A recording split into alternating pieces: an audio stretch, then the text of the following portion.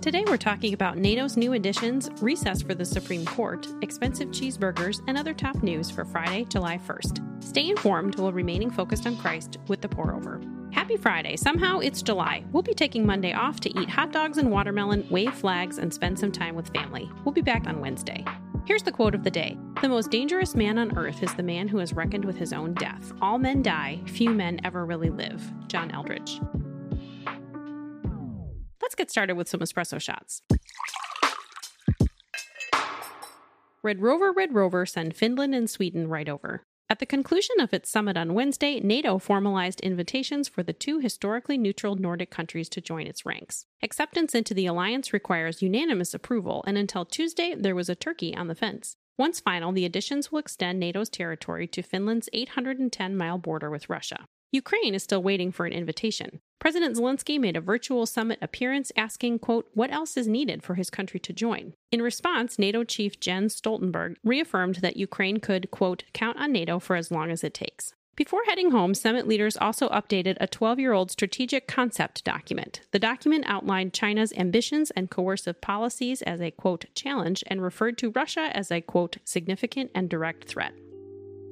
Our goal is to keep the big things big and the small things small. It's not that the NATO summit isn't important, it's just not God of the universe important. Stay focused on eternity, it changes everything. Hebrews 13:8 says, Jesus Christ is the same yesterday and today and forever.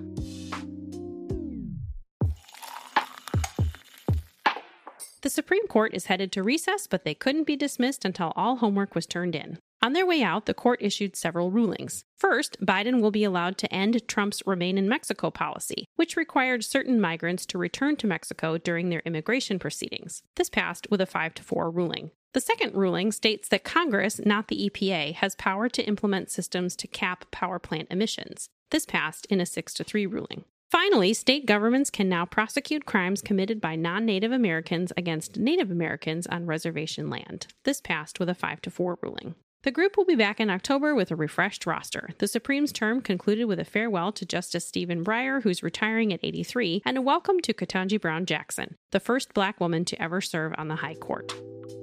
Here's a verse to consider when you find yourself with some extra time this summer. Whatever you do, do it from the heart as something done for the Lord and not for people. Colossians 3:23. In a marketing ploy gone bad, 4th of July celebrations will cost Americans 17.76% more this year compared to last. Okay, it's just 17% higher. Independent Stay staples with a side of inflation have some items, like ground beef, ringing up 36% higher than last year. If you're looking for some areas to ease your budget, both strawberries and sliced cheese are cheaper this year. U.S. consumer spending has hit a slowdown. The sharp downturn marks the wimpiest growth since the start of the pandemic recovery and suggests a weaker economic footing than previously thought. First quarter GDP numbers also support predictions of an impending recession as stocks head for the worst first half of a year since 1970, when a burger cost just 18 cents. Rising prices can make anyone anxious, yet difficult times like these give Christians the incredible opportunity to share what God has given us, remembering Jesus' command for radical generosity. Hebrews 13:16 says, don't neglect to do what is good and to share, for God is pleased with such sacrifices. Today's podcast is brought to you by Faithful Counseling.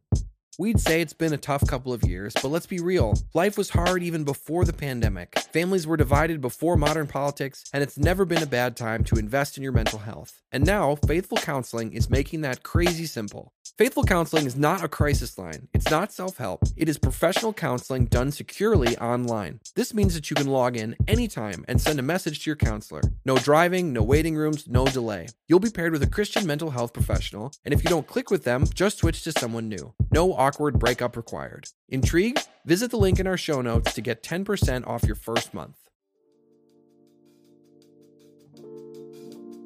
In other brews, we've got a rapid round of updates. Get the towels, there's data leaking everywhere.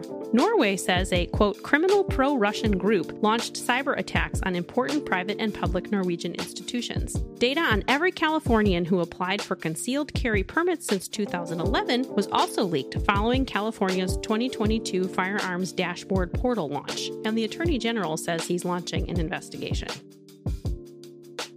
Disgraced R&B singer R. Kelly was sentenced to 30 years in prison on Wednesday, following last year's federal racketeering and sex trafficking conviction. The charges stemmed from his years-long efforts to ensnare and sexually abuse victims using his fame and social influence.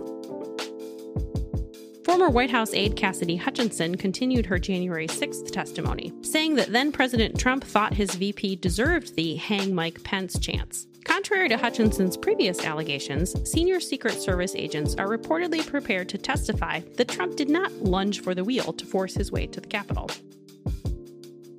President Biden said the Senate should suspend the filibuster to codify abortion rights at the federal level. Until then, abortion battles are playing out in state courts, with judges arbitrating whether bans violate their respective state constitutions. State courts in Kentucky, Louisiana, and Florida temporarily halted abortion restrictions.